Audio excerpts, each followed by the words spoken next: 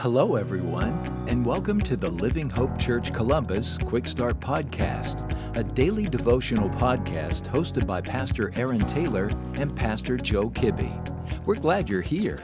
Well, hey everybody, it's the start of a brand new week. Hope you're having a good day wherever you are today. My name is Aaron Taylor. I serve as the teaching pastor at Living Hope Church Columbus. And our passage for today is found in the book of 1 Samuel chapter 17, verse 45. Listen to what God's word said.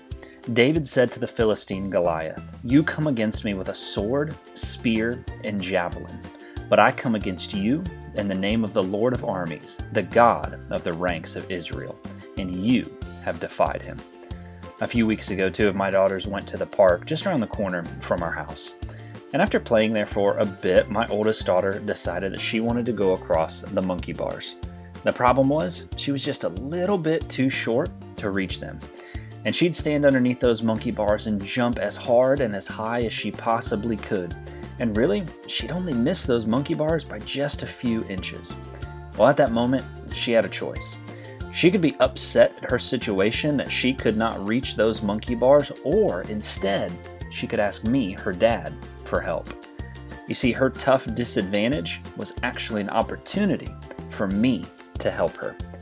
I love this story in 1 Samuel 17. David, throughout this entire chapter, is the apparent underdog.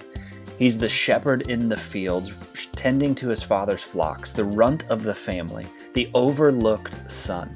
Israel is in a tight spot with the Philistines, and the Philistines have brought out their greatest warrior, Goliath, the giant, and Israel is now shaking in their boots. And it's in this scenario that David offers to fight Goliath on behalf of the nation.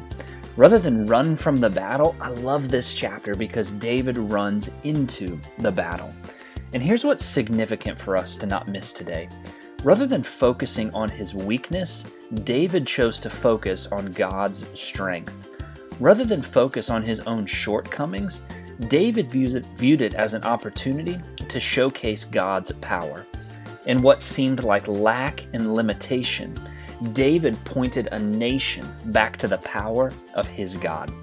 And don't miss that in this story. Friends, this isn't a story about David. 1 Samuel 17 is not a story about the power of Goliath. Now, this chapter in the Bible is not a story about the Philistines, and it's not a story about Israel. In fact, the hero of this story, where we often point to, isn't even David.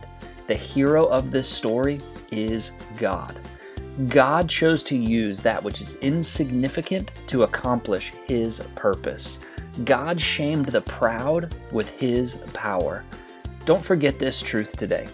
Our lives are a canvas by which God can express his power through us for his glory. Are you willing to allow him to do that today? And if you found this podcast helpful, I would love for you to send me an email to aaron@livinghopecolumbus.com. I'd love to hear what Jesus is doing in your life, what he's teaching you, and how I can be praying for you. Hope you have a great rest of your day. Thank you for joining us today. Be sure to subscribe and rate this podcast. Have a great day.